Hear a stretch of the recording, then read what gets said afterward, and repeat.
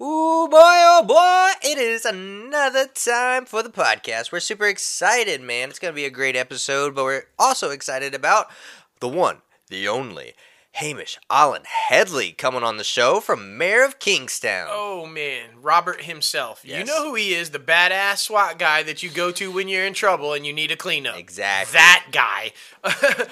It kind of like a real life. Like that's your guy. That's the guy you go to. Wait until you hear this interview, man. He's just fantastic. And when you hear where he came from and how he got to where he is now, it's an amazing story, man. It really is. It really is. It caught me by surprise. I'll admit. For sure. I'll admit. But man, oh man, we're super excited about that. But that's later on the show. Now, here's a word from our sponsor.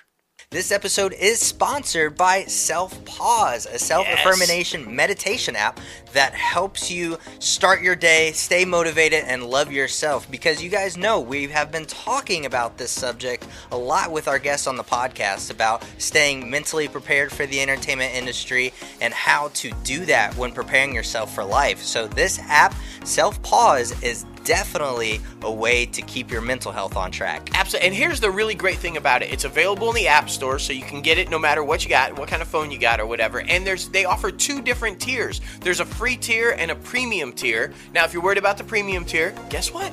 You can try it out free for 2 weeks, 14 days, and then it's only $3.99 after that a month. I mean, to keep your mental stability and to keep positive and that's worth it. Exactly. Totally worth it. You guys need to check this app out.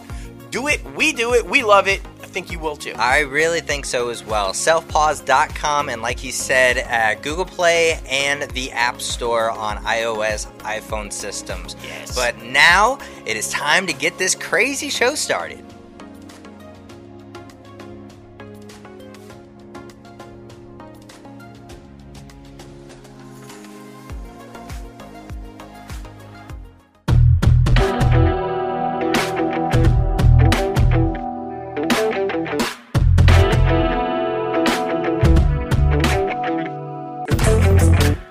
What's up, guys? Welcome back to another episode of Inside the Crazy Ant Farm. Holy moly, we are on YouTube this week. So excited about it. Oh my goodness, you guys know I am the camera freaking guy, so I was upset. I was very upset, but we're here, we're happy, and it's going to be a great episode, guys, because you guys know your host with the most, myself, JLo Fantastic, and the one and only Mouth. What's up?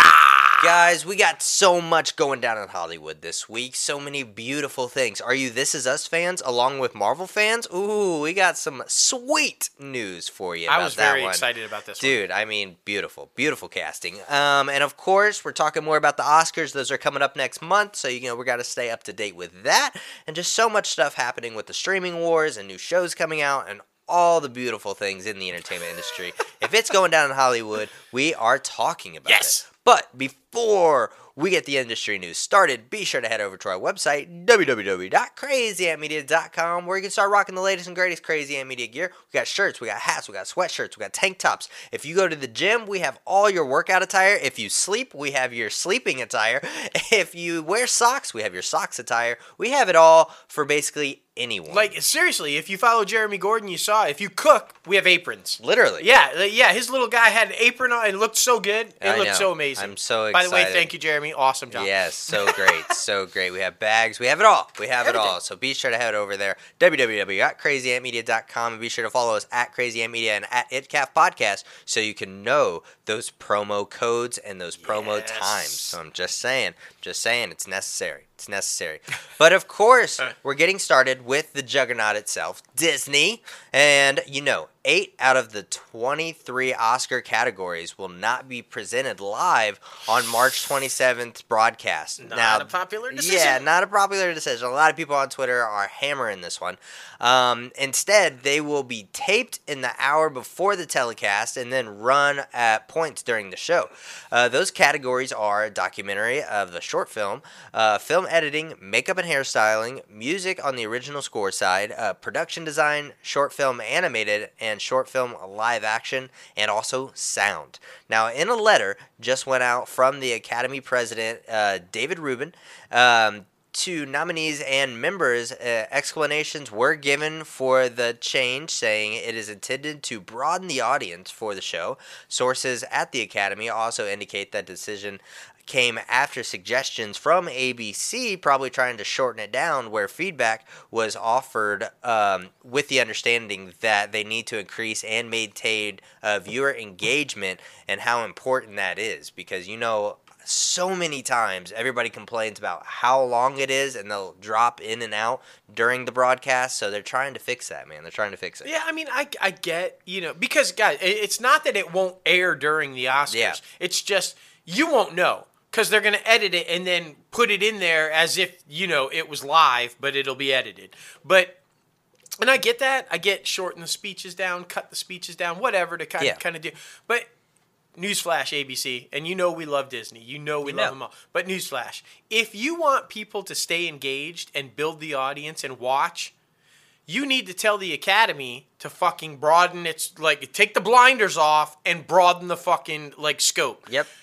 Spider-Man No Way Home, that would attract a fucking audience, Just okay? saying. Just say, one movie, guys, Dune. Out of all the Oscar nominees, only one movie, Dune, made more than $100 million at the box office. Yep. That is the problem. Yep. Not taking away anything from the other films. They're all brilliant filmmakers. They're all worthy of Oscar nominations. But if you want a broad audience and a large, following to watch your show, you have to include the audiences that are seeing the blockbusters, that are seeing those type films. Otherwise, you're not getting it. Exactly. I'm sorry, but we hear this conversation and we hear this term all the time when it comes to the Oscars and the films nominated.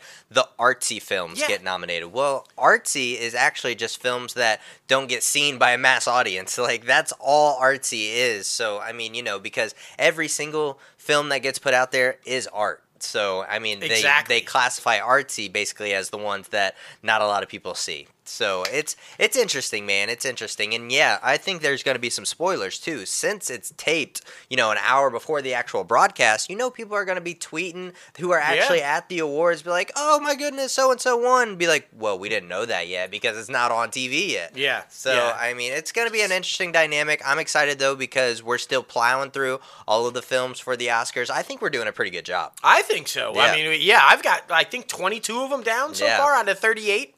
I'm getting Just there. saying. Still Just got a month saying. to go. It's fine. All right, now, guys, Blade. Yes. One of the first Marvel movies ever, even predated the X-Men. Mm-hmm. Okay, so, guys, now the MCU is rebooting it. It's, you guys know, you've heard the story. Well, casting announcements are coming left and right. They are adding people to this. So the Blade reboot, by the way, it's actually getting ready to start filming. Yeah. They have added Aaron Pierre to the cast of the upcoming, and as you guys know, Mahershala Ali is going to play Blade film. No details regarding Pierre's character are available, but sources say that Marvel Studios engaged in a very deliberate and sweeping casting process, so they kind of knew exactly who they wanted for this role. Pierre is now the third official addition to the Blade cast. As you guys would remember, in November, we told you that Delroy Lindo officially joined the Marvel reboot in a mystery role. Now, Ali's casting as the eponymous vampire hunter himself, Blade, that was unveiled in 2019 at the big, Disney 23 Marvel Fan Fest kind of thing. So that's been out there for a while now, and in my opinion, perfect casting. Yeah, completely agree. I'd still like to see Wesley in a little cameo right, or something. Somewhere. I think that would be really cool, but I don't think they could have done this better, honestly. I'm excited for it. Exactly. Because with vampires being out there, there's got to be other bounty hunters. So there's got to be. Or, the multiverse is there now. We could have both Blades. Oh, so epic, so epic. Now, this next one is what we teased earlier on the show. This is so super exciting because we love her. She's an amazing actress. Yes. This is a star. Lyric Ross has signed on for a role in the upcoming Marvel series Ironheart. Now, Ross joins the previously announced cast members Dominique Thorne and Anthony Ramos, as we've previously reported on the show. It follows the Marvel character Riri Williams, played by, obviously, Thorne, a genius inventor and creator of the most advanced suit of armor since the man himself, Iron Man. Ross is believed to be playing Williams' best friend. Now, details on the character Ramos is playing is completely kept under wraps at the moment. And so, we got our theories, but we're super excited.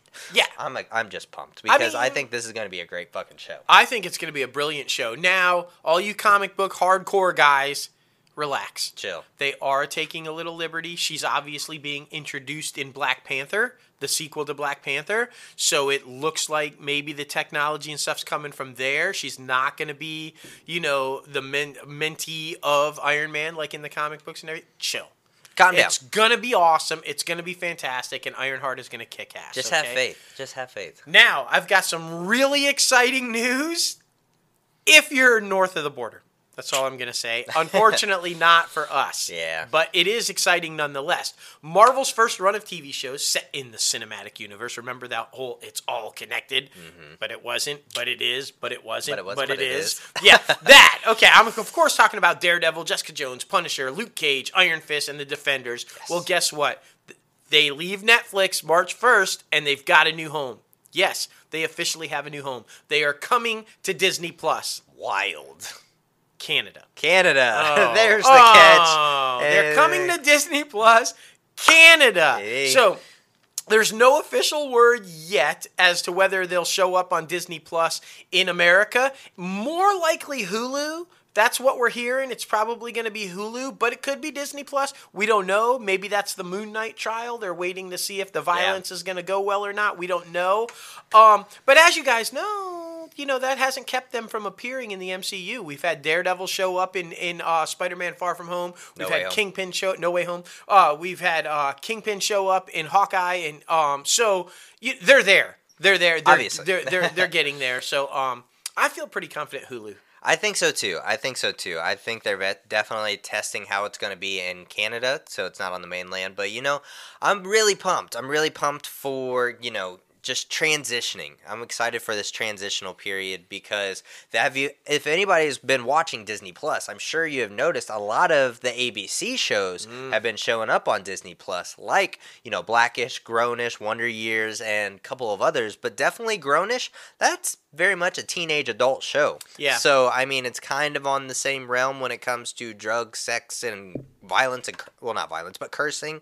So they're testing the boundaries a little bit. They're testing the boundaries, and I like it because you got to evolve, even though you want to stick to that Disney brand. Yeah, it's good to evolve. I'm telling you though, the one thing that's really encouraging to me here, because everybody was worried about, are they going to recast? Are they going to the idea that they're keeping all the shows, right? Because they could have just done Daredevil and Punisher and Jessica Jones, right? Because there had long been talk that they were going to not do Luke Cage, not do Iron Fist. Yeah.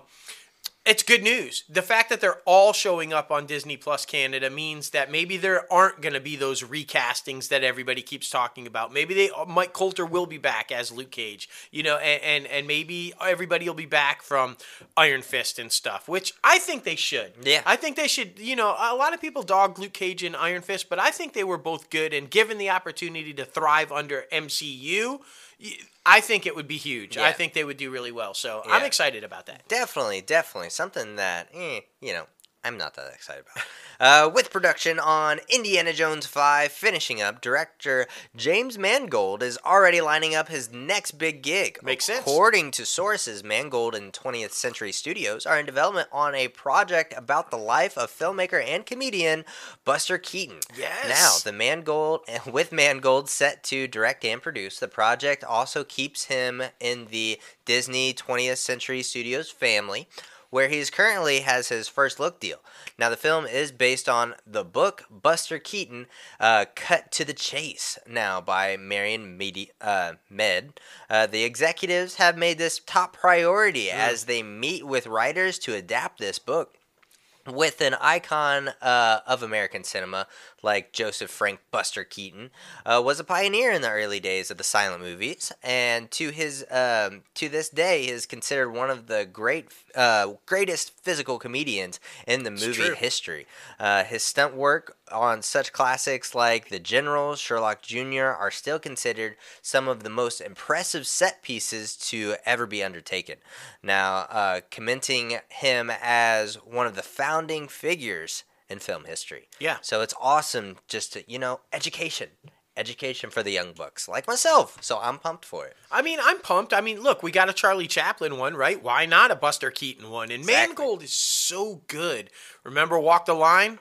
The man knows how to tell real-life stories of characters. So, I mean, he's just a brilliant freaking director. And by the way, you know what his first film was under that first look deal with 20th? He was brought on specifically to take over the Wolverine franchise. And he fixed it. There it is. He finally got Logan right. That's why I love Mangold. He's the man.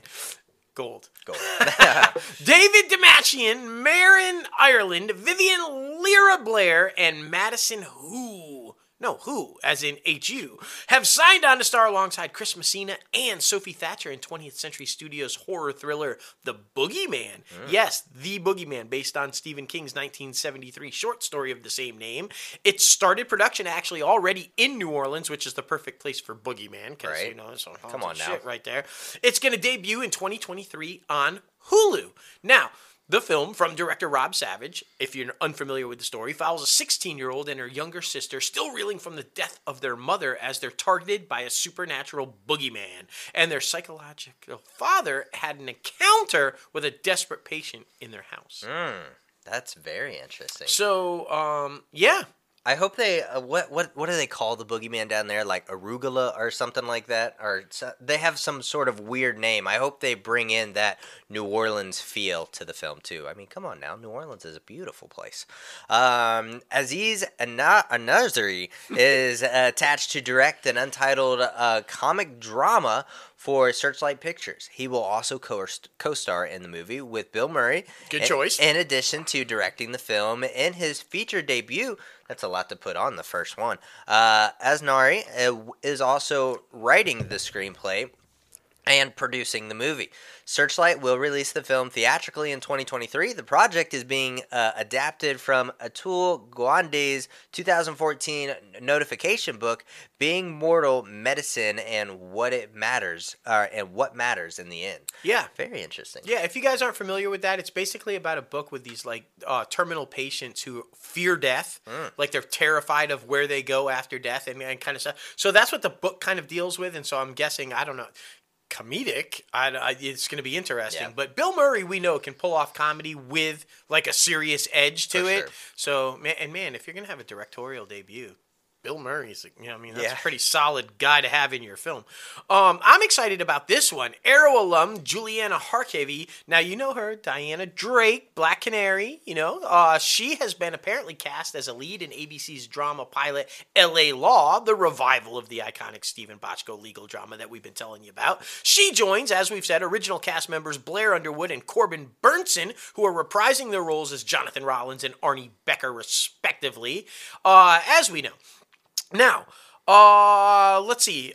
Harkavy will play Yvette Cabrera, a savvy attorney and legal badass, that I swear to God, legal badass, who is pitted against Alana in an unexpectedly controversial case that makes headlines. Their courtroom battle is complicated by the fact that they used to be lovers. Ooh. Uh-oh, that never goes well. The unresolved issues of their past relationship cause a lot of friction between these two.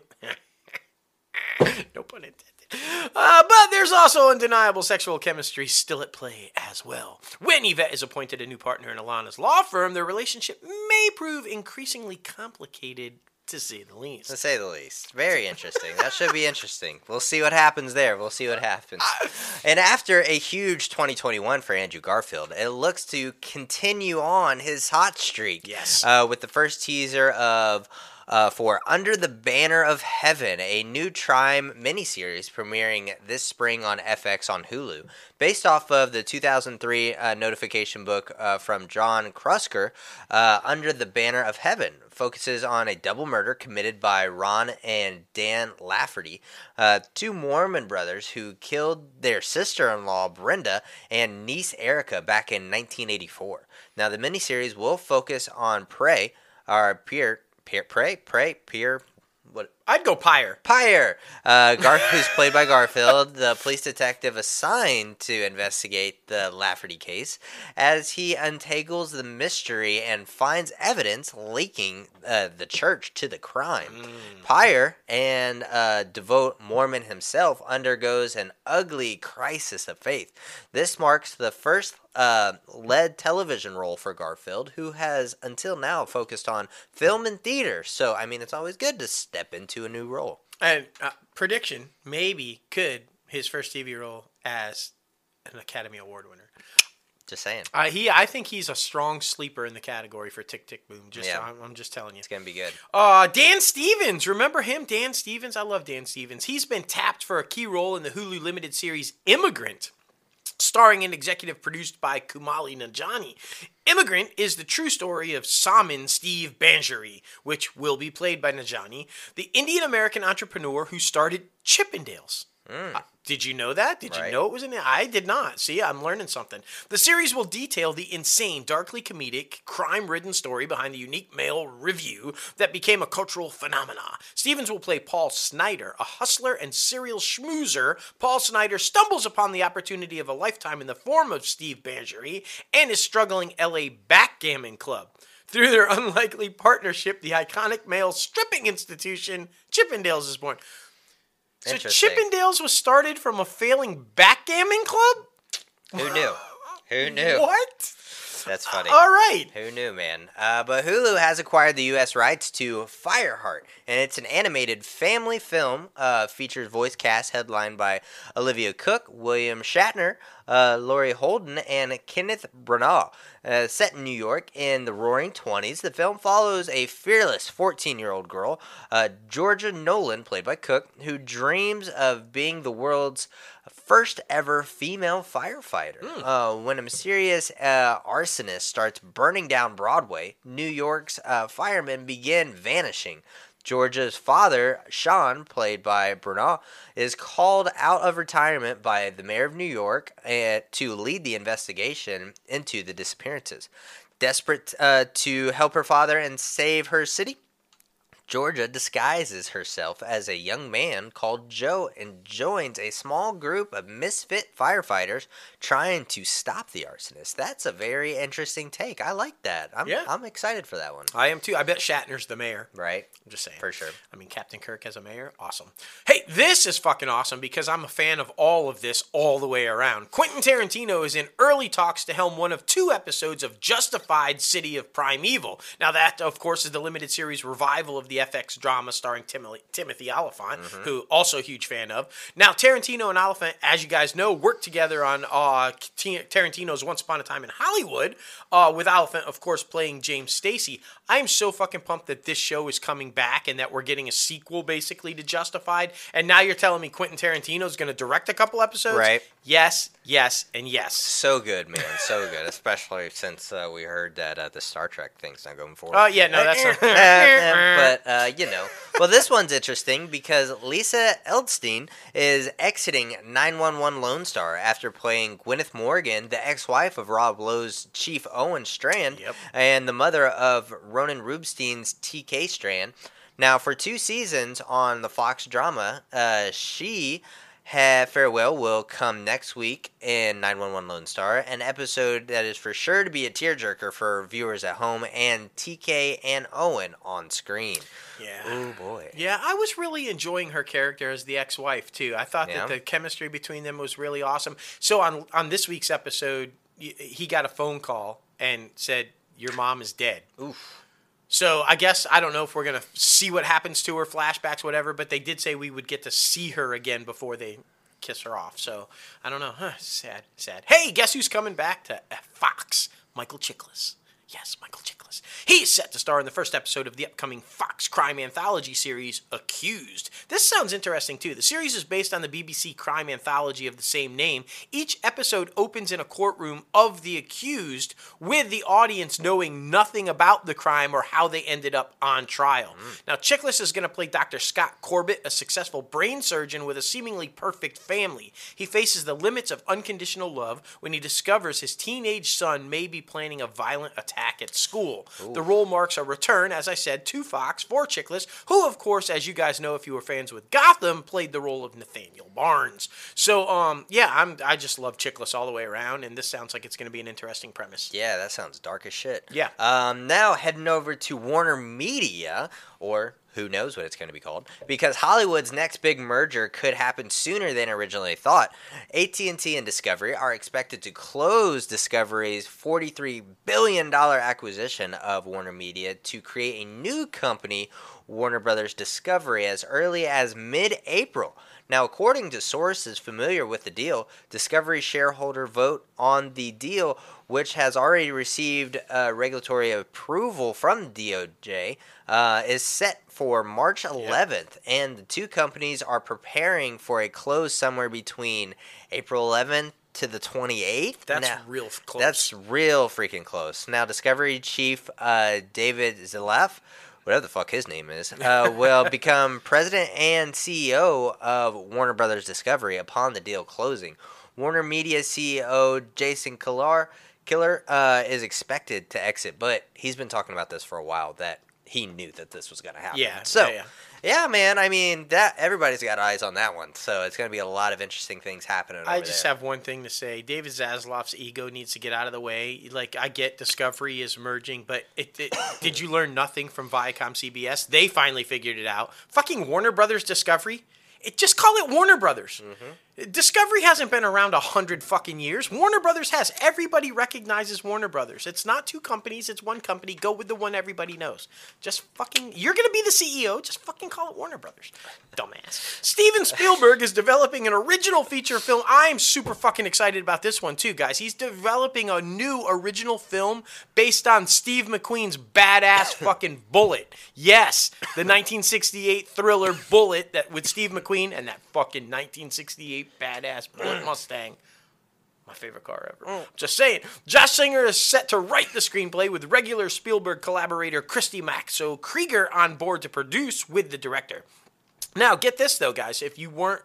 Warner Brothers released it way back in the day, but if you didn't know, McQueen was one of the creators of it, so his family had the rights to it. Full circle. So, yes. So, McQueen's son, Chad McQueen, and granddaughter, Molly McQueen, are executive producing after apparently a lengthy negotiation process with the McQueen estate to secure the rights to the character. Warner Brothers, once again, will release the film for the studio for Spielberg, which is not a remake, I want to clarify that, but an original story, a new story featuring the character of Bullitt. So, I'm super excited about this. I think it's going to be brilliant. Yeah, man. I mean, it's going to expose that character and the story to a whole new audience because, I mean, it's been a while. And possibly the 68 Mustang. Yeah, there you go. There you go. Bring it back. Bring it back. Wu Jin is the highest grossing male actor of all time in China, and he will join British action star Jason Statham in Warner Brothers' Meg 2 The Trench. We were telling you guys about this one coming back for a sequel, surprisingly. The 47-year-old Wu is a former martial artist who has successfully parlayed his career as both an actor and director in film and television.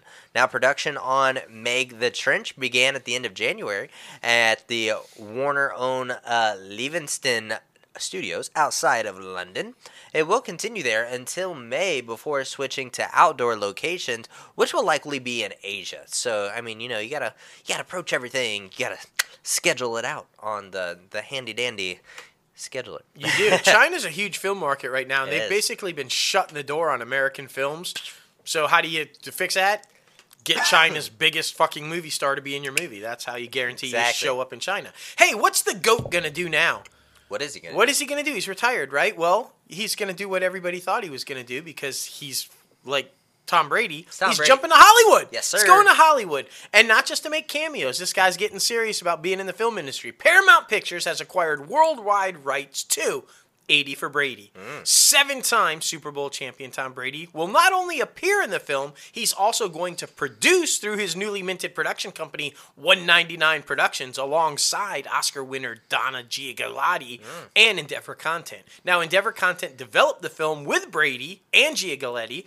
The feature project is inspired by, get this, the true story of 4 best friends and who happen to be New England Patriots fans, who take a life-changing trip to the 2017 Super Bowl 51 to see their hero Tom Brady play, and of course the chaos that ensues as they navigate across the country on that road trip. But now here's the kicker. You're the greatest of all time. So when you're going to make your first movie and you're producing it, you should probably get some of the greatest of all time. So who's starring in this bad boy?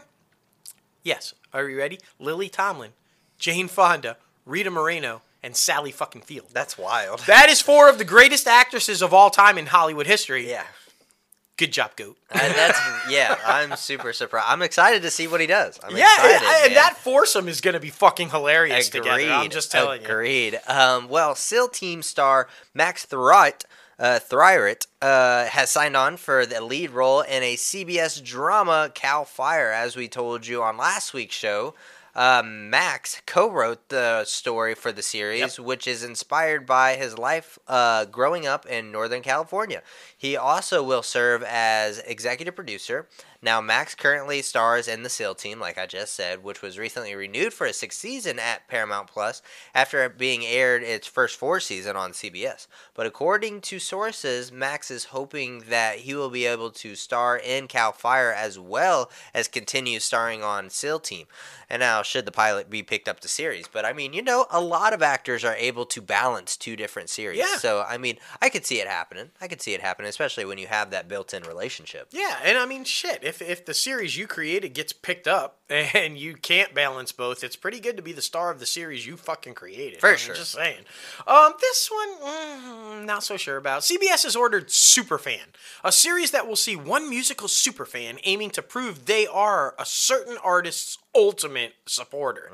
Now, Superfan is a musical spectacle disguised as a game show that apparently will feature several rounds of play where fans will have the ability to advance to a final round for the chance to prove once and for all they are the ultimate fan. Each episode will name one superfan who will win the ultimate experience with their featured artist.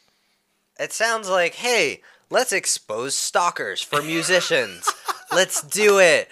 I know what your cat's name was when you were 5. This is weird. I don't like it. I don't like it either. This is very weird. Anyway, Call Me Cat actress Scholler Helfert's teen parenting comedy Unplanned in Akron has received a pilot order at CBS. The multicam project follows 2 teenagers navigating parenthood in the best way they know how to, with a little help from their friends and parents. They'll learn that mistakes in life don't have to derail your life. That no matter what age you are, taking care of a child is no joke. But sometimes you just gotta laugh or cry your way through everything. Helford is co-executive producing the series. The project marks the 4th comedy pilot order at CBS this development season. So that is very freaking exciting. I mean, it's just, times are changing. Yeah. Remember, back in the day, they wouldn't even let a married couple be in the same bed on TV. Facts. Now we're doing shows about teenage parents. Yeah. Wow, man. Super excited about this. She was on last week's episode, and it was fucking amazing, and I'm loving every second of it. Showtime's Billions has added Sakina Jaffrey to the drama as a series regular. She appears opposite stars Paul Giamatti, Corey Stoll, and Maggie Sith. Jaffrey plays Davisha Dave Mahar, a dogged defense attorney and a white shoe firm who goes up against New York Attorney General Chuck Rhodes on a case and then sways him to draft her into his cause. Will the former courtroom foes find a common enemy in billionaire Mike Prince? The answer is yes. She came in. He wooed her. She's now working with him. So if you guys don't know the name, it does sound familiar. House of Cards. There it is. Yeah, you'll look her up. You'll know exactly who she is, and she's a badass, and I'm super pumped. This next one, I still have to watch the trailer for because I have yet to. Dude. The executive producer of the upcoming Showtime anthology series, The First Lady, already thinking about what historical women they want to focus on in season 2. Now, Kathy Schulman and Susan Blair are teased during the show's TCA presentation on Wednesday that viewers could see appearances from Jacqueline Kennedy Onassis, Hillary Clinton, Melania Trump, Dolly Madison, Edith Wilson, Martha Washington, and Rosalind Carter. That's a lot. In future installments, its debut season centering around Eleanor Roosevelt, Betty Ford, and Michelle Obama premieres April 17th. Yeah. Mark your calendars for this one. It's going to be special. Oh my gosh, it's going to be so fucking good. And those names for the second season, Choo. I'm already trying to rack up who's going to play them, right? Right. Because the casting for this first season was fucking brilliant. Viola Davis as spot. Michelle Obama, Yeah. come On. the fuck on. All right, jumping to NBC Universal. And this is exciting. If you missed this one, this is fucking awesome too. Universal Pictures announced earlier this week that principal photography has already commenced apparently on Christopher Nolan's Oppenheimer. The film is shooting in multiple U.S. locations, including New Mexico, California, and New Jersey, and is expected to be released in North American theaters on July 21st, 2023.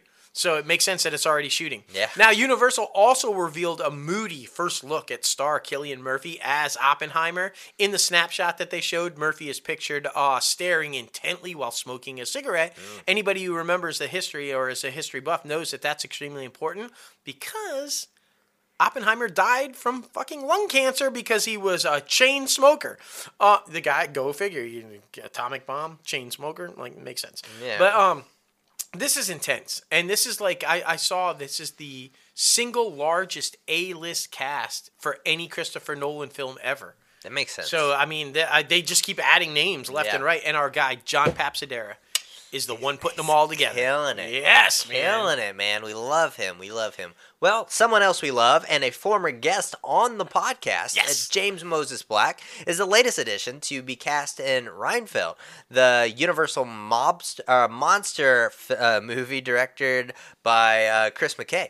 He joins ensemble cast including Nicholas Hoult, Nicolas Cage, and Awkwafina. Yes! The film centers around Reinfeld, who has grown sick and tired of the centuries as Dracula, a.k.a.'s lackey. And the henchman finds a new lease on life and maybe even redemption when his family falls for feisty, angry traffic cop Rebecca Quincy, a.k.a. Awkwafina.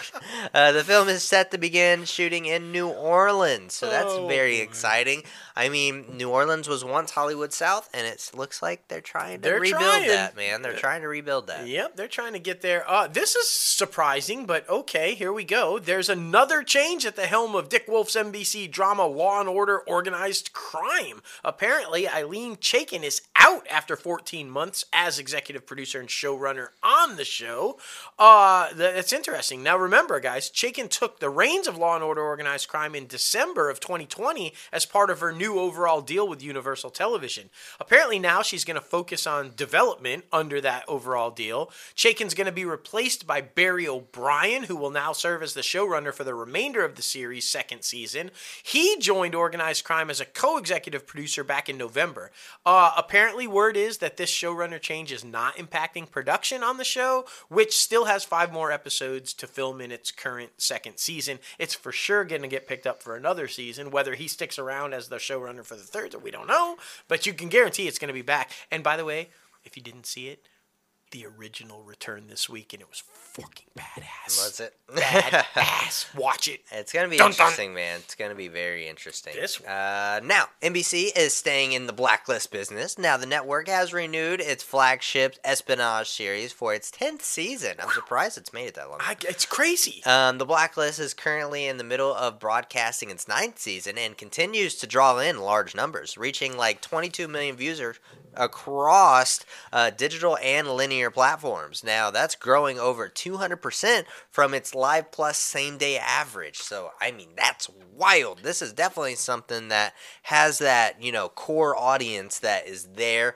every single week in and week out, just ready to watch this thing. And I truly thought it was going to die when the daughter, like Megan Boone, left the character. Yeah. You figured out, is Red her dad? Is he not her dad? And then she exited the show a couple seasons ago. I thought for sure it was over, but apparently fucking not. Hey, we're talking Sony, and when we talk Sony, we talk everything Spider-Man, right? Because it's the only fucking thing Sony knows. Sony Pictures has announced that Spider-Man No Way Home will arrive on digital March 22nd and on 4K, UHD, and Blu-ray on April 12th. Now, the studio brilliantly marked the occasion by releasing a photo of Tom Holland, Tobey Maguire, and Andrew Garfield reenacting the iconic Spider-Man pointing meme that everybody had seen for decades prior from the 1960s TV show. So that was fucking epic. Well done. Brilliant. Now, guys, since opening in theaters on December 17th, the movie has grossed $772 million and counting. It's still making money, guys, at the U.S. box office. That puts the movie, as we told you last week, ahead of James Cameron's Avatar as the 3rd highest grossing domestic release in history, behind only Star Wars The Force Awakens and Avengers Endgame. The global box office gross stands at $1.8 billion. So, to no surprise, it's Sony's biggest film ever. Yeah. Obviously. Obviously. I mean, there's so much happening with this thing. There's, like, amazing things happening. And I mean, they're trying to build off that Spider-Man universe. And I mean, with those numbers, it's no surprise that Sony keeps expanding. Like I said, the upcoming film Kraven the Hunter, starring Aaron Taylor Johnson as the classic Spider-Man villain, has added Fred Heichinger from The White Lotus and Pam and Tommy to its cast. It's currently unknown who he will play, but rumors have it he will portray a chameleon. So an evil master of disguise who happens to be Kraven's half-brother. Yeah, that's interesting. I thought they'd for sure just focus on Kraven, but to bring in the brother, that's going to be an interesting move. We'll see, man. I'm excited. MGM, this is exciting too, because we love stories like this, and we need to keep hearing them. MGM's Creed 3 and Outlier Society, which is Michael B. Jordan's company, they have partnered with the Georgia Film Academy to hire 8 student interns to work on the boxing drama, which, of course, as we've told you, marks Michael B. Jordan's directorial debut. Now, the new partnership furthers the goals of the Georgia Film Academy, established in 2015, to create pathways for the next generation of film industry professionals by gaining experience with actually working on Hollywood's hottest film and television productions. Now, production on the third Creed began January 18th in Atlanta, with a theatrical release planned for this November. The 8 GFA interns placed on the set of Creed are working positions in the production office, the assistant director's department, video assistant, visual effects, grip and rigging, electrical and lighting, and special effects. Nice. That's fucking awesome. Yeah, exactly. Those are very important jobs that not a lot of people really talk about. No. So, I mean, it's awesome that they're offering these to expose those a little bit more. Lionsgate is working with Saturday Night Live alum Leslie Jones on an untitled Christmas comedy. Now, Jones is developing the holiday feature as a potential starring role in the feature. Mrs. Claus is tired of not getting any credit for all the work she does during the Christmas time. She decides to leave Santa and run off to her hometown of Boston, where she moves in with her uptight sister and reconnects with her family, kickstarting a journey of self-discovery that will empower her sister and eventually lead her back to the real meaning of Christmas, which is family, obviously. But how you gonna leave Santa? And why ain't Santa giving her no credit? That's right. I mean, I feel like Santa would, right? Like, Male masculinity, man. Even with Santa. Even with Santa. What are you going to do? It's all them elves. Mansplaining. So are you a fan of Outlander? I was never a huge fan of Outlander. I just was my thing. But if you're a fan of Outlander, you're going to be really excited about this. Apparently, a prequel series is in development at Starz. Nice. Now, according to sources, Outlander executive producer and showrunner Matthew B. Roberts is attached to write and executive produce the prequel. A writer's room is already being assembled with an eye to begin work in the coming weeks. Of course, exact plot details for what the prequel would focus on are being kept under those damn wraps. Very interesting, man. Very interesting. Yeah, that was one that I watched the trailer for the first season. I was like, yeah, that's how I was. Now, heading over to Netflix, the streaming juggernaut. The final season of Ozark is going to premiere, or the final 7 episodes of Ozark are going to premiere in April 29th, the end of April, on Netflix. The official log line of Season 4, Part 2 reads, Marty and Wendy are rid of Helen and climb to the top of Navarro's empire. Oh. That's intense. Yeah. They find another opportunity to get out of the Ozarks, but some past sins won't stay buried, and most dangerous threats come from blood. Damn, that's intense. That makes me want to jump back on it. I guess like where I dropped off, like at the end of season 2, is where it actually started getting good. Of course. So man, oh man, we might have to jump back on it. I mean, got to do it. It's final 7 episodes. Hey, you know another big one on Netflix right now? Inventing Anna. It is. A lot of people are talking about it. I mean, Shonda Rhimes, because she created it, so you know. Well, the limited series about the grifter, otherwise known as Anna Sorokin, has scored, get this, the most hours viewed for an English language series since Netflix changed the way it started reporting its ratings data last summer. The series, which stars Julia Garner from Ozark, From Ozark. as the fake heiress, was watched get this, guys, 196 million hours in 6 days from February 14th through the 20th. That's on top of the 77 million hours that it had already been watched the previous week, having been released on February 11th. So the 11th through the 20th, so 77 million and 196. So you're looking at almost 300 million hours of views in 9 days. Yeah. Holy shit. That's crazy. Yeah. Now that comfortably puts it as the streamer's most watched English language series in a 1 week period. However, the show does fall short of that other one that's not English, Squid Game, which Yeah. registered the most hours watched, 571 million at the end of September and start of October. That makes sense. I mean, a lot of good content, man. Like we were talking about, Netflix needs to focus on their television streaming series, and they're doing a good job. They're at doing it a good right job. now. Amazon, Brett Gray and Carrie Young, Louis Barnes, and Olivia Washington have all been cast as series regulars, opposite of Jarrell Jerome in Amazon Prime's dark comedy series, I'm a Virgo.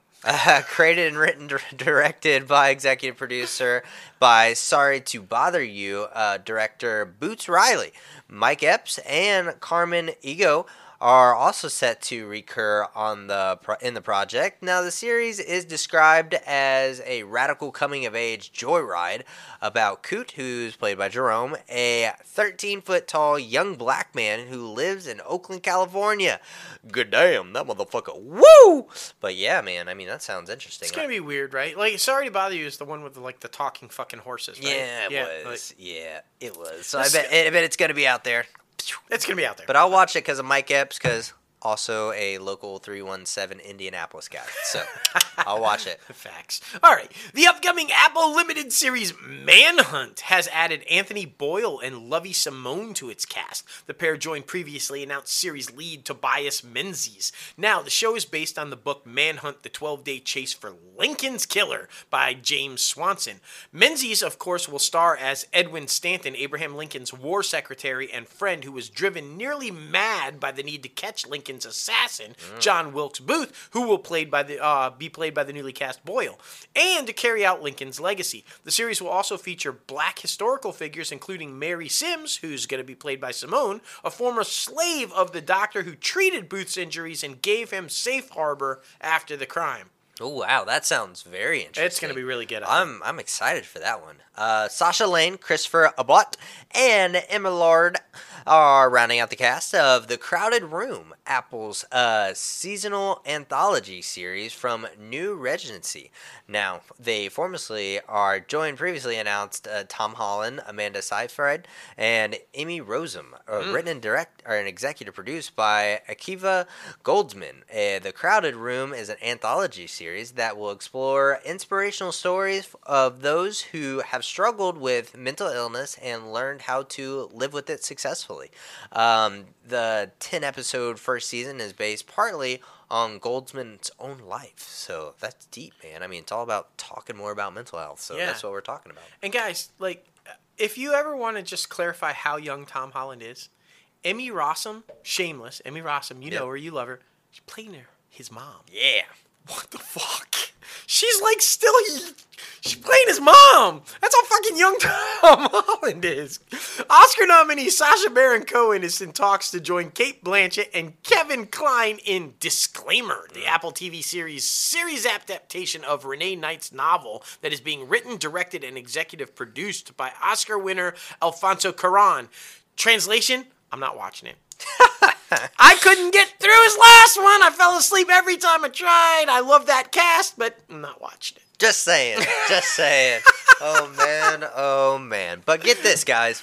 That was a great industry news segment, but now it's time for a great interview segment, because we got the one and only Hamish Allen Headley coming on the show. Breakout star of Mayor of Kingstown. This guy is a certified badass, says it on his license. But man, oh man, it was just a great conversation to have with this man. He was super inspiring, and it's going to help all the up-and-comers trying to break into the industry with his advantages and disadvantages that he faced trying to make it happen. Oh, absolutely. Guys, for one thing, he is definitive proof that no matter what background you come from or where you're at, you can make it if that's what you want to do. Facts. And he is just definitive proof of that, and you're going to see that when you listen to this interview. Exactly. Well, here he is. Hamish Allen Headley, welcome inside the Crazy Ant Farm, man. How are you? Oh, I'm good, man. Thank you. Very happy to be here. Thanks for having me, guys. Oh, dude, we are so excited to talk to you. We've got a lot of listeners that are huge fans of the show, Mayor of Kingstown, and huge fans of the character. Yeah. You know, like Robert is a fucking badass, bro. Like, if I'm going in somewhere, that's who I want with me. That's all I'm saying. Yeah, he's the guy, man. Yeah, he's the guy you want beside you, right? For sure. Absolutely, my man. Absolutely. So we're pumped. We got a lot of questions. You know, we got a lot to talk about. But the first thing we like to do is kind of like, and because, you know, Logan was kind of joking. I wonder if he's part of the CIA or like what's going on, because we do a lot of research on our guests and we couldn't find anything on you, bro. Like nothing. Yeah. It was like, man, where's on. this guy's bio? So, you know. Yeah. Let's start off with an introduction for the listeners and for anybody that might not be familiar with you. Acting, was it something like you always kind of wanted to do? Was it something you knew from the very beginning, or did you kind of fall into it, or what? Yeah, kind of. I mean, I grew up on a small island off the west coast of British Columbia. Okay. So like a couple hours out of Vancouver, and it's a real small town. Mm-hmm. Like when I was born, there was like 800,000 people there. You know. Oh wow. It's been gentrified heavily since. So now it's quite a destination spot For sure. But you know, there was like a community theater group there, you know, that I was kind of part of and stuff. And so but it was, there was a lot of artists who lived there. Yeah. Like it was pretty like off the grid sort of place. Right. So there was a lot of like, you know, hippies and rednecks was sort of the mix, you know, and it was a pretty rural spot. And so there was a lot of people like living sort of alternative lifestyle out there. Sure. You know, Yeah. back in those days and shit. So, so there was a lot of that sort of stuff to get your teeth into, you know, it for the most part. And then I'm from a construction family, so Okay. I'm a journeyman electrician and worked on a framing crew forever and all that stuff. So Nice. so we were so that's how you made your money, and then you know you do that stuff every once in a while. But I was sort of one of my only guys in my crew that did that, and then I was doing one of these community plays one day, and this fella came, and he had been to New York City, you know, and he'd been to the Big Apple, and he'd done all the acting stuff. And he came to see one of my plays, and he was like, "Hey, you know, you're pretty fucking good at this. And, you know, you should go to this place that I went to in New York." And I like ran home, Googled that shit, bought my plane ticket, and left pretty much the next day. You know, Nice, man. And then as soon as I came out of the Port Authority, that was it for me. I was like, "Yep, this is the spot," and sort of, you know, There we went to go. school there, and Hell yeah. that's how it all started. Nice. Dude, that's what it's all about. Taking that risk, taking that leap, and just fucking hitting the absolutely. ground running, man. And it just sounds like that's what you did. And I mean, especially in no better place than New York City. I hell mean, that yes, place, you have the theater experience, and now you have the on-camera experience. I mean, that is the perfect place for you. And that's great to hear because your performance is outstanding in Mayor of Kingstown. Thanks, I mean, every time Dude. you hit the screen, we were like, oh, fuck yeah. Especially like those last two episodes where, like, you know, What? spoiler alert for anybody who hasn't seen the last two episodes of Mayor of Kingstown, but when you fucking infiltrate that fucking prison to, like, rescue the brother and shit, and when Yeah, you're man. like, no, we're not just gonna rescue you, you gotta fucking Yeah. murder these motherfuckers so that you can see it through with your life. But, dude, like, Yeah, man. like I said, every second that you're on screen, like, your talent just shines through, and like, kudos to you, man. And my favorite Thanks, is man. before you even storm the prison, it's when you go into the tent with the state police and you like tell them how the fuck it's gonna go down. It's like, what the fuck is Yeah, wrong with man. you guys, man? This is how it's gonna go down. Like I said, Yeah. from the first time we see you, you know, you got to take care of it. Yeah, this guy's not going to jail. Understood. I'm gonna put a bullet in his head. It's fine. It's good. cool, You know, it's fine. I mean, it's Yeah, like the best yeah. intro ever, man. It's like, you know, who Yeah. do you go to when you need help? Robert. Yeah, That's who you well, go to. it was nice. You know, it's nice to play a character where you know people feel safe with you. You know what I mean? Absolutely, Like yeah. you come in and you're sort of a bit of a fix-it guy, and so That's people are right. like, oh, "Okay, you're here." So you feel safe doing that. You know, you're like, "I'm the guy that everyone's counting on." So you bring that with it. You know, and it's really it's it's an absolute fucking treat to do something like that. Oh, I bet. So talk about, because we may or may not have seen the audition. Talk about the audition process, and entering into that world, the Sheridan world, because this is like a freaking empire on Paramount Plus now. This guy's like everywhere doing everything. And Hugh Dillon co-created this one with him. But talk about that. Talk about the audition and just kind of like what it's like to work in that environment and be a part of that cast, man. Oh man, I mean, it's a dream, like the audition process was pretty wild. It was really quick for me. It was tape, Friday and you're fucking flying on Wednesday sort of deal. Shit. You know what I mean? Wow. So it was really quick for me, Yeah. And I guess he, saw the tape and he was like, okay, that's the guy. And from what I understand, they'd sort of been looking around and they couldn't find the right energy that they were looking for. And, I didn't come from a military background or anything like that, but I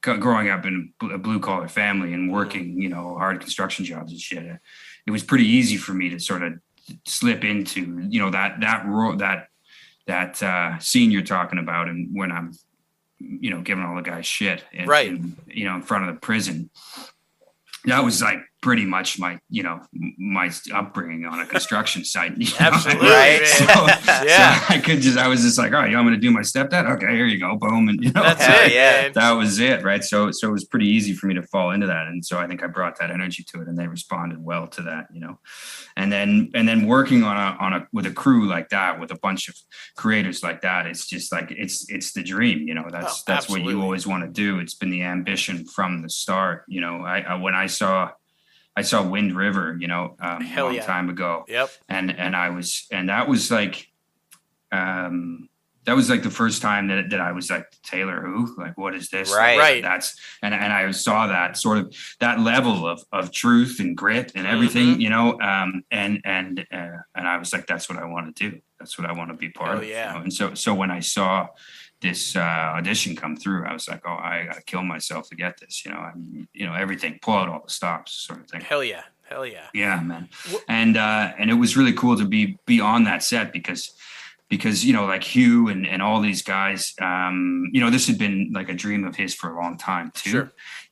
And so there was so many incredible things happening for pretty much everybody who was on that set. Everybody that I talked to was talking about like how this was quite a pinnacle sort of moment in their life and how all these people were coming together to create this incredible story and behind the scenes as well, people like on the crew and stuff and everybody. There was just this feeling that you were creating something special, which was really nice. Yeah. Right. And I mean, yeah, it really is special because I really haven't seen anything like this before. I mean, we always have the stereotypical like dirty cop story or the stereotypical like gang riots or like, infiltrating gangs, but you never really get the in between where you get like the prison liaison to have somebody on the inside and on the outside and try to keep the peace against all of the different gangs, and especially Jeremy Renner's character, who was actually like, when he was locked up, he was a part of a situation that he didn't necessarily agree with of who he was as a real person. So I think it's a very different aspect, and I think that's what's so great about Taylor's shows is because it brings different things to the audience that we either haven't seen in a while or we've never seen at all. So I think those are very special. And like, yeah, just your character in general. Like, I would take your guy and freaking Rip all day, every day. If I was going anywhere, like Rip from Yellowstone and you, like, I mean, nobody would mess with us. Jesus, can we do a crossover? Yeah. Just get the two of y'all together? Right. That would be so badass. Right on, man. Well, that dude, I've never met Cole Hauser, but that guy's incredible, man. Oh, so dude, put me in the same league as that dude, like that's oh, huge. dude, you're right there, my man. You are right there. That's kind of you guys. I admire his work a lot. Oh, man. You know what I like that you said, though, and just kind of the way you were describing the crew and the whole atmosphere and creating something special and everything. I think that's a huge dynamic of the show, too. The family aspect to it, right? Yeah, and this blue-collar neighborhood and this blue-collar, basically, area to where you don't really have a choice. You're either you're going to end up in prison or you're going to be a cop. You might be a good cop, bad cop, but you've really got like this is your choice, and one way or another, this is where you're going. And I kind of like how they deal with the family aspect of that and what it means, you know, like the mom character just continuously saying, you know, your dad was this and you had a choice, but you fell down this way anyway. And kind of, so to get that, and like you said, your guy, I feel like is family. He's the one they call, they trust. Like, you got to get some shit done. We got to fix some shit. That's our guy. We trust him. He's family. I really like that. And I think that Taylor does a really good job. He's loyal. Man, you see so many people in different projects, right? Like, I feel like once you're a part of his family, you're a part of his family, and you could end up in any one of his projects anywhere, right? Like, talk about that a little bit, the family dynamic, because I feel like you guys have a really solid chemistry on set, and I feel like you've developed a family, man. Totally, man. And I think that comes from knowing, you know, comes from a lot of things. But one of the things is just knowing that you're working on something that's special. Mm-hmm. You know, you're working on, so like you get the scripts and you read them and you're like, holy shit, you know, because you read some stuff, you know, you go for stuff that isn't as good as that. Right. You know, and you do it, and that's just the gig, right? Right. But this was special when you read that shit, and everybody knew it, and the cast, everybody was so well put in their spots, like Taylor Handley, you know, like Emma Laird, like, you know, Toby, all those guys are just so perfect where they are, you know, and they really put together like an incredible crew. But you know, I've never seen like somebody on set like Taylor Sheridan. Like I've never seen somebody take the whole thing by the horns. Right. You know, I mean, he's a real cowboy. I mean, you see. Oh yeah, hell yeah. You know what I mean? Like, it's fucking unbelievable. And when I was a kid, when my folks split, my mom went and worked on a ranch for a while, and she was, you know, she's a cowboy essentially, and they were like that, you know, like they just had this way of taking the situation and making you feel super safe and guiding you in a direction. And the way that he would come on set and be like, you know, everybody would gather around and he'd be like, all right, this is what we're going to do. We're going to shoot it like this. Then we're going to shoot it like that. Then we're going to shoot it like that. Then we're going to shoot it like that. Then we're going to do this. Then we're going to move in there. And then we're going to go home. And there was just this incredible, you know, order of it and the way that it moved. And we were all worked together and we all loved it. But we all, you know, we're moving, you know, and sometimes you get there and things are, you know, and I think that him having such strong leadership and such strong vision was something that we could all really get behind and feel like we were in the right place. And his confidence in his work and in himself really spreads to you, because he chose, you know, he's like, So also when you're doing something, when you're doing a scene and he says it's good, that means it's good. Yeah, right? Yeah, exactly. You don't got to worry about it. That's right. Because I feel like there's probably like that cowboy in him. He expects a certain level, right? Like he's bringing this, and he expects you to bring this, and he'll let you know when you don't, right? Like he'll tell you, great, that's good, but I'm getting a feeling he probably tells you when it's not too, right? I would feel bad for the poor fucking bastard who showed up there unprepared. You know what I mean? Oh and no doubt. You just wouldn't. You just wouldn't, man. And he's like a master of disguise too. Like in every show, I'm like, is that him? Wait a minute. It's like, man, that dude's scary, bro, but in the best way possible, man. Yeah, but he's so cool. It's so welcome. He creates this like this place where, you know, and I think you were talking about like people moving from project to project and using, you know, and he's an actor, right? So he knows when he finds somebody where they can speak the same language. Oh yeah, where they come to set prepared, where all that stuff, you know, he doesn't let him go, you know, and he's loyal that way, and you know, so it seems so. And that's how you get a lot of solid projects that way, when you trust people and you can bring them from project to project because you know what you're going to get. They know what he's going to give, and I mean that's the way you build, like you said, something special.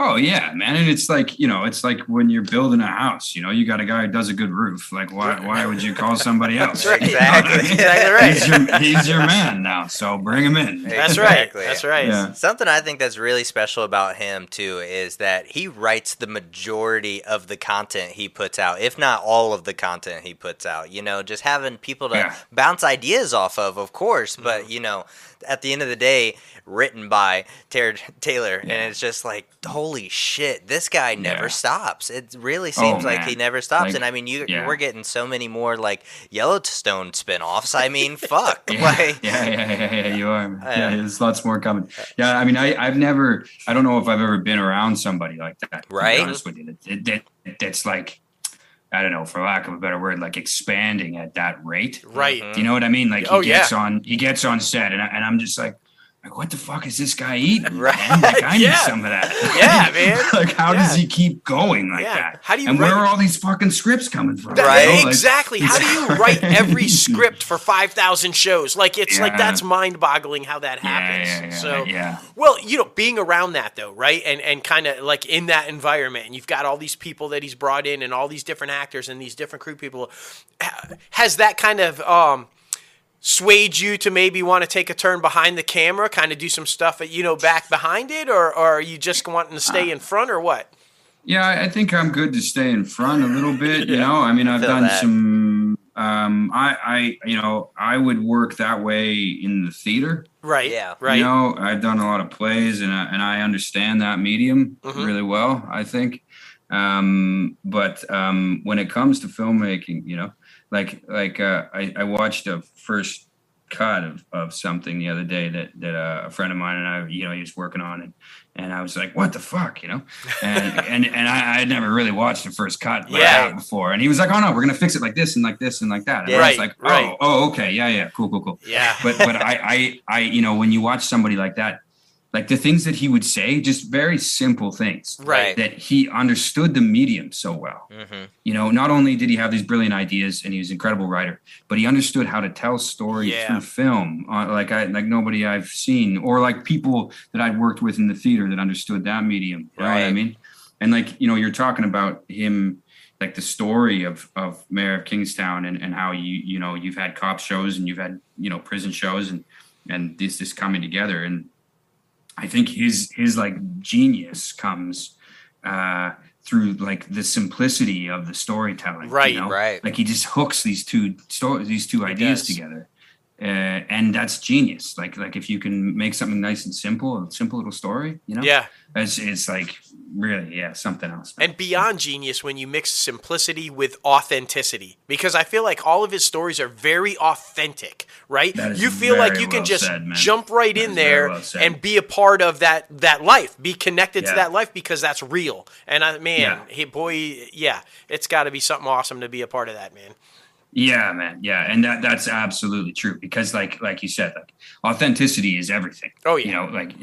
Nobody. That's always what you're looking for in any piece of art or anything, some authentic expressions. And he does that like nobody's business, man. Oh, absolutely.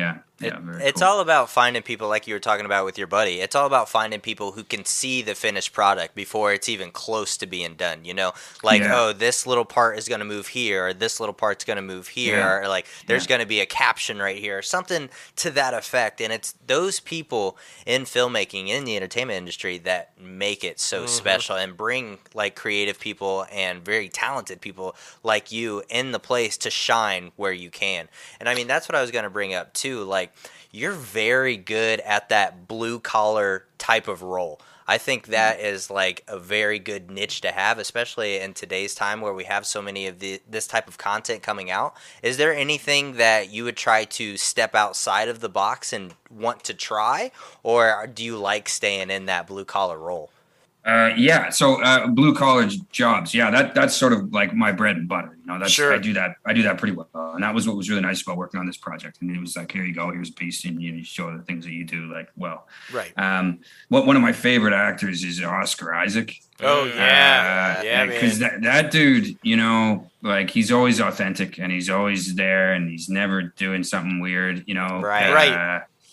But he can do anything. Yeah. I would like you see him in Drive. Oh yeah, that was fucking sweet, right? And absolutely, collar, man. Sort of edge thing. Hell yeah. What's this guy gonna do, and what's his deal, and all that shit.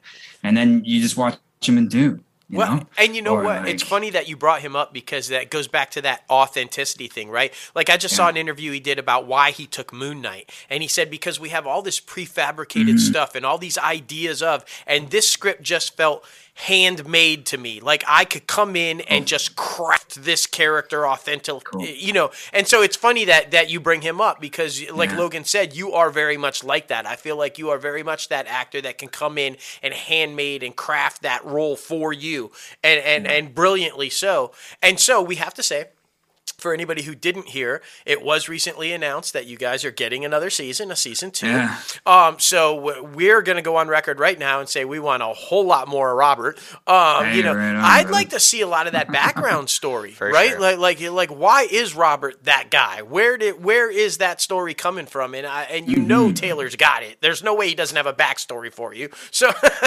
but Yeah, we would yeah. love to see that, man. Yeah. Oh man, me too. Obviously, there's so much, you know.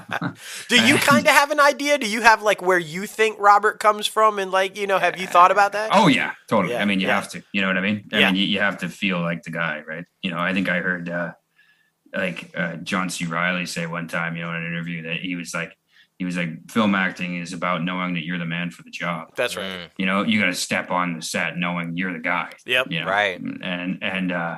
And so whatever you got to fucking do to do that. That's right. And one of the things I got to do is know, you know, where this guy was born and all that Absolutely. shit. Yeah. All of Absolutely. it. So- all of it. It's all about so, creating yeah. the story before even telling the story, you know? It's a great thing. I love this medium, man. It's so fucking fun.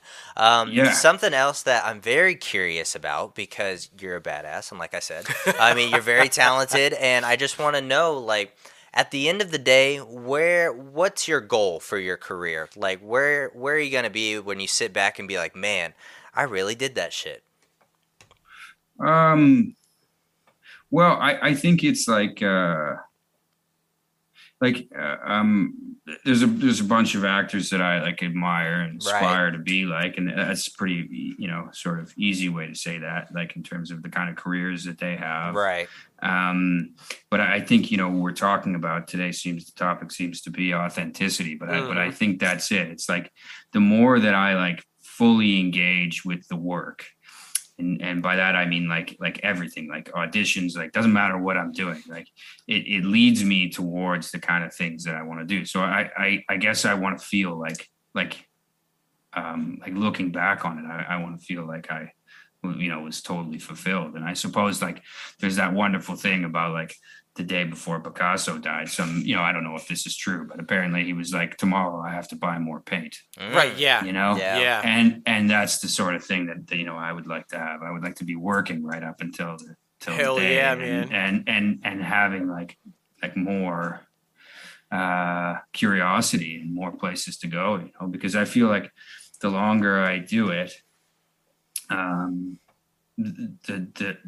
the more there is to learn, you know, Right. the deeper Yeah. there is to go, you know. That's what I mean? right. So I just want to make sure that everything's challenging me every time, sort of. Yeah, That we would be talk really about that all nice. the time, man. The second that you feel like you have nothing left to learn, you're done. Exactly. Because Yeah. you know, you can never get to that point. There's always something that you can go to the next level with. Yeah. And going back to, because I like how you said that the theme seems to be the authenticity. And so let's talk about this, because we've been bringing this up in a lot of our past interviews, especially this year with everything that's kind of going on. Mental health. This storyline, you know, the subject matter and what you have, because you do get so into character and so involved with what you're portraying. How do you deal with the situation? How do you separate yourself? How do you maintain your mental health when dealing with this type subject matter and these type things? Talk about that a little bit. Yeah, well, I mean, like I sort of learned that really working in the theater, you know, because you work on these plays and you do you do it 8 times a week, you know, so Right. you'd be doing the same thing. And if it was a really, like right before the pandemic, I was doing a show here in New York, and it was very dark, you know, and so it was super important for everybody involved that we take really good care of ourselves. Sure. Because you would get things would get pretty sad. Can imagine. And the things that you have to, the things that I make sure I do is just, I have a really like I'm quite regimented in my practices in the morning, you know, with exercise, meditation, you know, make sure I'm eating right and all that shit, and just trying to make sure I'm not spreading myself too thin when I'm fully engaged in a project like that. You There know, you go. it's like the work is everything, and part of the work is making sure that I'm okay so that I can do the work. Oh, You know, well so said. that means like you know, when I was younger and had more energy, I would, you know, go out to the bar after a show or something like that. Right. And, you just can't do that sort of shit. No. You know, Right. you have a very limited amount of energy, and you really got to take care of it. That's So, right. You know, healthy body, healthy mind. It really does correlate. So, Yeah, Yeah. man. And I think that, like, you know, I used to work at a school here in New York, and there was a lot of the students there was this myth about sort of the tortured artist that would like pull his like inspiration out of a wine bottle, you know what I mean? Sort of Right. Jack Kerouac sort of stuff. And I feel like that's just not true for our generation anymore. You know, like we gotta take care of ourselves so much. That's right. And you know, so that's an interesting thing, you know, that you're bringing that up, because you talk to a lot of people about that, do you? oh yeah, Oh, yeah. absolutely. Because I Yeah. feel like you know, now especially there's so much going on, and you don't know what's going on in somebody's life. You know, they might be the picture of, oh, they're so happy and everything's fine, and then we're reading about them committing suicide, or you know, you just don't know. It's so important these days to keep that stuff in check. So. Yeah, and I think it's difficult too, like today, because of, you know, and this is quite a sort of cliched thing to say, but because of social media and stuff like Absolutely. this, like everybody knows, or everybody's sort of expressing their thoughts all the time, which can be a very interesting thing. You know, Absolutely. it's can be a good thing for creativity. But if you hook into it, and you just got to be careful with how you engage with that shit, because you know, if you're not doing well, it can sort of magnify that for you. Absolutely. Oh yeah, for sure, Yeah. for sure. And I mean, this podcast, I think I told you, it's branded on helping the up and comers trying to break into the entertainment industry, and Yeah. how to, you know, the do's and don'ts, and like the advices, and like, you know, the different like paths that every single different entertainer, actor, producer, director takes, and Yeah. how that this person that is listening to the podcast can approach how they're going to break into it as well. So I mean, Right. your story and the way that you told it, I think it's going to help a lot of people out. Definitely. And especially Yeah. how to deal with stuff, because I mean, you know, Yeah. it can be very overwhelming sometimes. I mean, Oh, man. we talk about it all the time. You basically audition 90% of the time, and you actually are acting about 10% of the time. So Yeah. I mean, you know, Yeah. it's not an industry. We don't like to say it's an industry full of rejection, but it's an industry full of selection. Yes. So I mean, you know, it's it's something yeah, like oh, that. definitely, man, definitely. And it looks very different when you first approach it than you find that it actually is. Sure. You know, Yep. like when I came to New York, I went to school here for a couple of years, and then after I got out of school, I was sort of just banging around trying to figure out why nobody had made me a movie star. You know what I mean? And, like, Yeah. Right. auditions and getting like rejected and stuff. And then I went. I did an MFA program in England, and we got to go to Russia for Oh, wow. Oh, there you go. like you know, for 3 months and Yeah. live and study there and shit like that, right? And that was really great, because I think I was going there expecting that they were going to give me this like magic pill that was going to make me super talented, and Right, make me right. the greatest actor in the world and all this shit. And I got there, and they were like, you know, here's the steps, work hard, kid, take care of yourself. You know, Yeah. I was like, whoa, man, and it fucking blew my mind. Yeah. It That's like right. dispelled all these mysteries around Stanislavski and stuff. And I came back with the understanding, because the way that they had put it to me over there was like, you are a tradesperson. Mm. And you know, just like a carpenter, your tools are you. And so what you Right. guys are saying about like making sure you're a healthy body, healthy mind, you Right. know, healthy work, then that's what, you know, the Russians really like instilled in their actors, and, Hell yeah. and like gave to me. You know, that's what I brought back from there. For And sure. so that brings it full circle, right? Like, you're a blue collar guy, you work hard for a living, that's your family, that's your life. You get into the acting thing and you think, oh no, I'm just going to be a movie star. And then no, Russia says, it's hard work. You got to put it in order. Yeah. So full circle, right back, right? Full it's like, circle, yeah, man. You know, you're blue collar. You got to work for this shit too. Like, Yeah, so- I never thought of it that way, but absolutely. yeah. So slap back into reality thanks to the Russians. There you go. That's so funny, man. But listen, thank you so much for taking some time out of your night and coming to talk with us and get crazy. We really Oh, yeah. appreciate it. And of course, we love Mayor of Kingstown. Loved every second of it. I'm watching it my second time right now. So, I mean, right you know, on. like, dude, it's absolutely amazing. Super excited for season 2. And, yeah, I mean, like you said, you brought it up earlier, social media, where can people follow you? Because we want you to get that necessary I'm just on Instagram. Gotcha. Hamish Allen Headley. Yeah, I'm just on it. That's the only one I'm on right now. Fantastic. Yeah, but thanks, guys. I just wanted to say too, like the news portion of your podcast is incredible, dude. It's incredible. Thank you so much. You guys, man, you guys are doing a huge service to like a lot of, especially up and comers, but also like I was listening to that and I was like, whoa, and I was hearing all this shit and I was like, oh man, that's great, and like taking notes and stuff, you know. So it's like that, and because there isn't, I haven't found a news source that is as thorough as you guys. So well, thank you, man. Thank you, dude. Yeah, we that means really a lot. appreciate that because I think it's important to know the business that you're trying to work in, right? And you know, 100%. So we try to put that in there. As much fun as we have, we try to make it informative too. So to be recognized for that, dude, we greatly appreciate that, man. Yeah, right on. Well, thanks a lot, guys. Of course, dude. It's been a pleasure. Open invite, man. Anytime you want to come back and shoot the shit, talk about anything you want, dude, just come on, man. We'll have you. Oh, right on, boys. Yeah, I'll be back for sure. Hell yeah, man. And like I said, the hat, dude. Anytime you like, as soon as you popped up, like, hell yeah, this guy's cool. Yeah, go Yankees. That's absolutely right, man. Go Yankees. All right, dude. Take care, man, and we'll holler at you soon, buddy. Yeah, thanks a lot, boys. Bye-bye. Oh boy, that was fucking awesome. Oh my god, dude, that's like the most straight up, just like real guy, right? Like I'm a blue collar guy. I'm a blue collar actor. I'm a blue collar. It was so awesome. Yes, sir. And you know, my creative brain, while we were talking to him, the juices were flowing. Him and Matt Hamilton in a buddy cop film. Holy shit, that would be great. Shit.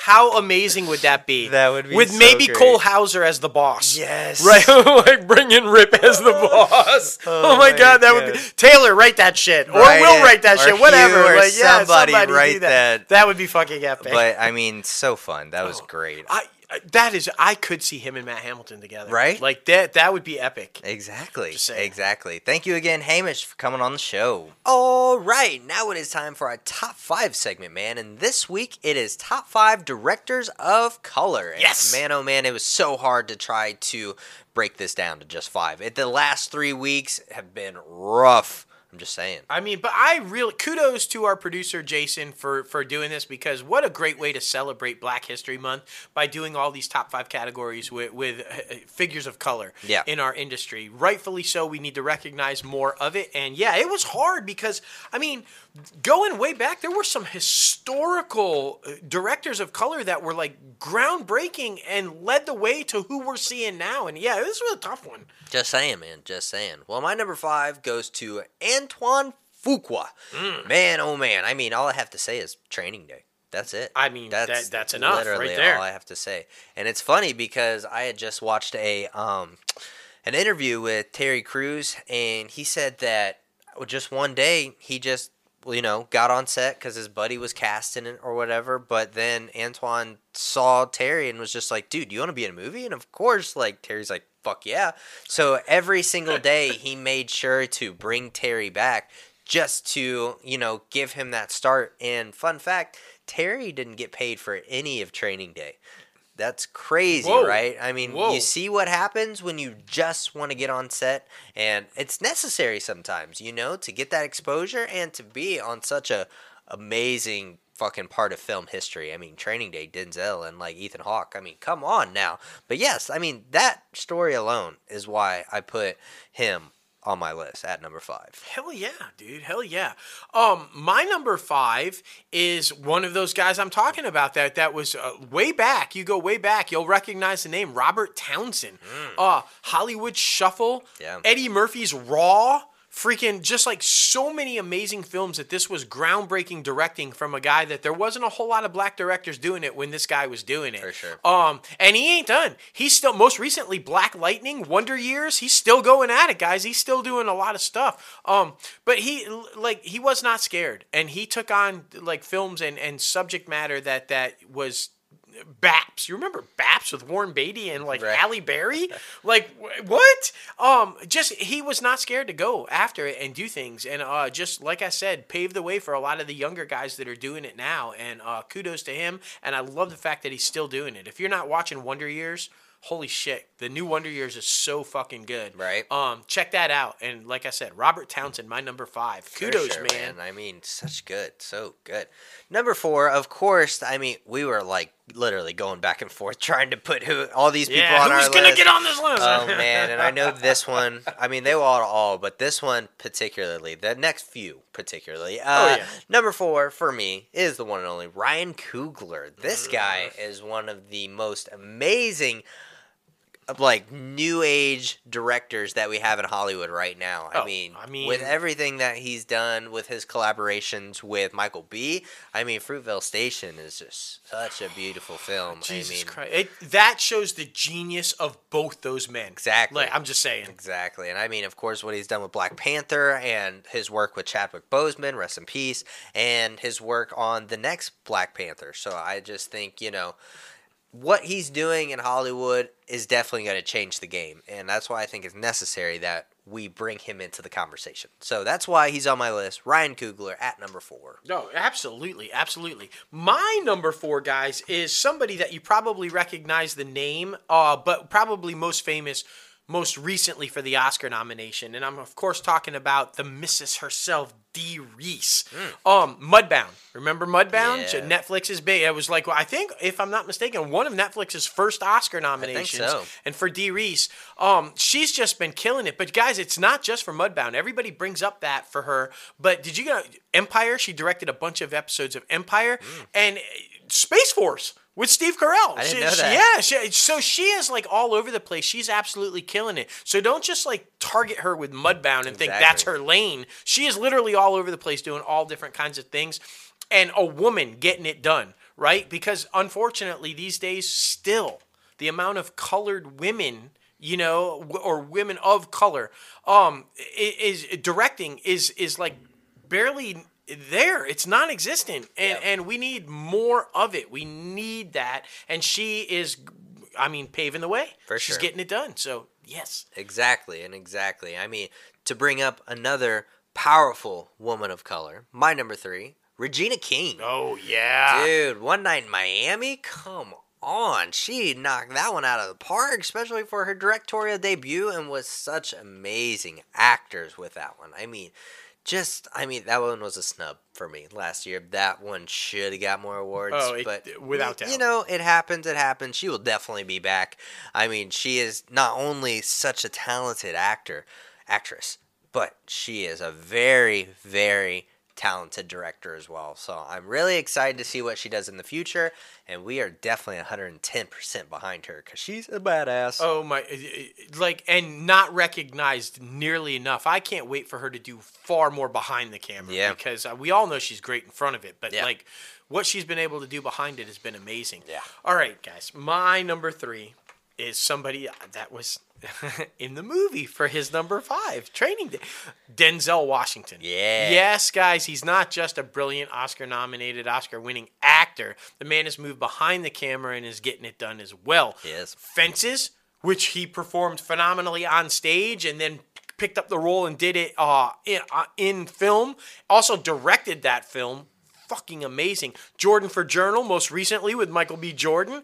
The guy is getting it done. Did you guys know, fact, that Denzel Washington himself directed an episode of Grey's Anatomy? It's true. It's true. It's He's true. all over the place. He's a crazy-ass, awesome director, Denzel Washington. So, and I think he's finally now starting to, this is my gig. This is where I want to go. Yeah. You might probably still see him in front of the camera a lot, but I think he's enjoying the directing gig. He's making that transition. I think so. So my number 3, Denzel Washington. Watch out, world. I bet I'm seeing probably an Oscar nomination at some point down the future for Denzel Washington as a director. I agree, man. Just saying. I agree. And number 2 for me, how could we not put this man on the list? I mean, come on. The things that he has done in the entertainment industry as, a notable, as a filmmaker, as an indie filmmaker, coming from New York and owns that shit. He loves it. We're talking about the man, the myth, the legend himself, Spike Lee. Come on. Who knew? Yeah. So many films that we could rattle off with this guy. But for me, my favorite film I think that he's ever done is probably Black Klansman. I just think that one was so underestimated. It got nominated for a few things, but the year that it came out, but it was so freaking good. You got John David Washington and Adam Driver in that thing, and fucking old boy from the '70s show. It was so fucking good, and the rewatch value I feel like is so good, and it starts a conversation which is very necessary in today's time. So that's why number 2 for me goes to Spike Lee joint, Mr. Spike Lee. There you go. So and good. let's not forget, directed way back in the day, Jordan's Air Jordan commercials. Yeah. I remember that with Bruno and just come on now. It was Exactly. fucking fantastic. Those were great commercials. All right. My number 2, another epic female director of color, Miss Ava DuVernay. Ooh, yeah. Come on, guys. She's absolutely killing it. Everything from the 13th to August 28th to Queen Sugar to freaking... I can't even name all... A Wrinkle in Time. Just like so many epic projects that this woman has been behind as a director. Also producer, writer, just extraordinaire. She's absolutely killing it. She is bringing stuff to films, television, streamers, everywhere. She's... I think she's got to be one of the most talented storytellers that we have seen in a very long time, male or female. She just, her ability to move a story, especially dialogue-driven stories. Yeah. She's so good at that. Some character-driven stuff. I really am a fan of her work, and she kind of inspires what I like to do, character-driven stuff and dialogue-driven stuff, and she's so good at that. And I think we're going to see a whole lot more of her, too. In fact, both of our lists, if we don't see, a bunch of Oscars... Yeah, something's seriously wrong. Something is seriously wrong. All of these people deserve it, for sure. Agreed, man. Agreed. Now, number 1 for me, this guy basically created a universe himself. As himself, as different alter egos, and I'm talking about the one and only Tyler Perry. You guys know we talk about him all the freaking time. He is one of our idols and inspirations, getting into the film game, and of course becoming a studio head, because that is further down the line for the one and only Crazy Ant Media, and this is someone that we want to model our work after, because he is such a special individual. He is there for all men and women, but especially men and women of color. And he named each sound studio after different people of color who have made their stamp on the entertainment industry. And I think that was so special, and especially bringing them all out to have the unveiling of that. I think that was very special, because you could watch Will Smith's vlog about it, and it's just a badass time. But Tyler Perry he was living in his car, guys. Living in his car. Look where he is now. He's on top of the world, and he's only going to continue to grow because he's so special, like I said. So that's why he is number 1 for me, Mr. Tyler Perry. It's hard to argue that. Yeah, Tyler Perry is at the top of the game right now. And guys, this was a guy who was literally living out of the back of his station wagon with no fucking shoes, no food, and now billionaire with his own fucking studio. Yep. It can be done. Exactly. That's all we're saying. Just saying. My number 1, if you're talking about Ryan Coogler, if you're talking about Denzel Washington, if you're talking about any of these young up-and-comers, this man made it possible. For sure. John Singleton, may he rest in peace. I'm talking about the man, the myth, the legend himself, fucking Boys to Men. Boys in the Hood, Poetic Justice with Tupac and Janet Jackson. Went on to do all kinds of stuff on television. Yeah. From Empire to just all kinds of stuff. Snowfall, he was working on right before he died. Legendary. You talk about a guy that was character driven with storytelling. Yeah. It changed the game, guys. It literally changed the game on how we viewed movies and how we viewed the story of. I think it started a much needed, along with Spike Lee. I think John Singleton and Spike Lee started the conversation that we needed to have with what life is like living in the hood, what life is like coming up as a young black man in society today. For sure. These guys started that conversation with their films and with their storytelling, and I think we owe a great debt to them. And to all of these future and up-and-coming filmmakers owe that debt to them for paving that way, because now it's out there. Ava herself and all these people telling these stories, these guys did it first. Yep. And, I mean, if you have not watched those movies, Poetic Justice, in my opinion, one of the least recognized phenomenal films ever. Go back and watch that story. Both Tupac and Janet Jackson are absolutely phenomenal. Yeah. And our girl Regina King. Yeah. Killing it. Just all in that film and all brilliant. Directed brilliantly by Singleton himself. But yeah, he's my number one, and I can't say enough. I think that what he did, paving the way and starting those conversations, and I think up to his death, was keeping those conversations going. That's why he's my number one. Because it's hard, man. It's hard to. He's a great loss. It's a great loss for Hollywood for sure. Facts. But man, oh man, that is our top 5 directors of color. We want to know, who is your favorite director of color? We love the conversation. Be sure to add us on Twitter, or be sure to comment below in the comment section. Love it. Now heading over to the box office recap. Man, oh man, I'm happy the number 1 performed the way it did, because it was a relatively good movie and just very entertaining, and that's what movies and films are supposed to be, just entertaining. Yes. So number 1, Uncharted. You know, a lot of people were fucking talking shit, but I bet it was just the gamers. You know, it's not the same, interpretation that came out with the game. So they were like, what the fuck? But no, I'm just saying, like, it was really entertaining, and they set up sequels, so hopefully that happens. But it came in at number 1 with 43.8 million. Number 2 was Dog with Channing Tatum and the dog with 14.9 million. Number 3 was Spider-Man No Way Home with 7.2 million. And number 4 was Death on the Nile with 6.5 million. And number 5 was Jackass Forever with 5.2 million. Yeah, so if you're keeping track, Tom Holland led films, $50 million at the box office this past weekend. From what I understand, too, it looks like Uncharted is going to hold on to the number 1 spot for this weekend as well, with still over 20 million. Yeah. I think everybody's just, okay, let's go see that. But next week, Tom Holland will fall. Yeah. Because the bat exactly will rise. I'm just saying, that's not a bold prediction. No. Everybody fucking knows. Yeah, like, come on now.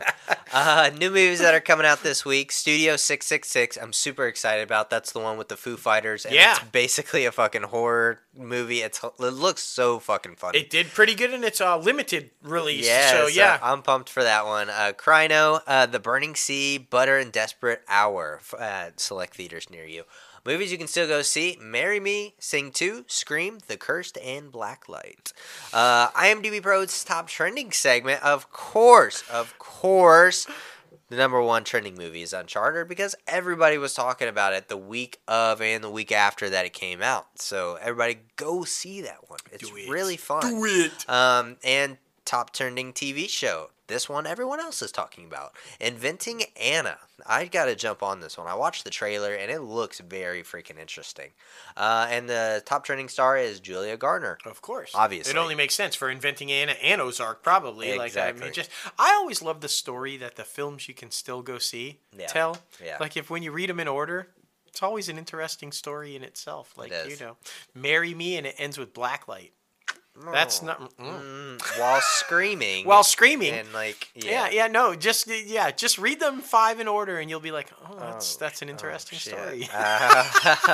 You can build an entire script out of just the titles from old movies. Facts. Oh my goodness. Well, thank you guys for getting crazy with us on episode 186 of Inside the Crazy Ant Farm. We got to thank our guest one more time, Hamish Allen Headley. Yes! Be sure to follow him on Instagram because that's where he's at.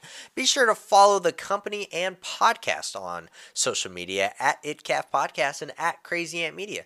You guys know you can follow us both personally on social media as well. Myself at JLoFantastic and Crazy Ant Guy 1970. yes, sir. And you guys know you can subscribe to this podcast anywhere you listen to your podcast. We're on Anchor, Apple Podcasts, Spotify, Google Play Music, iHeartRadio, Podbean, Stitcher, and so much more. So much. And you guys know you can subscribe to our channel on YouTube. Yes. If you're watching the video, we appreciate it. Be sure to hit the like button on the video, subscribe to the channel, and ring the bell for all the latest and greatest notifications. And man, oh man, be sure to visit our website, www.crazyantmedia.com, where you can start rocking the latest and greatest Crazy Ant Media gear right here, right now. Be sure to follow us for the promotional dates, all the good stuff, shameless plug.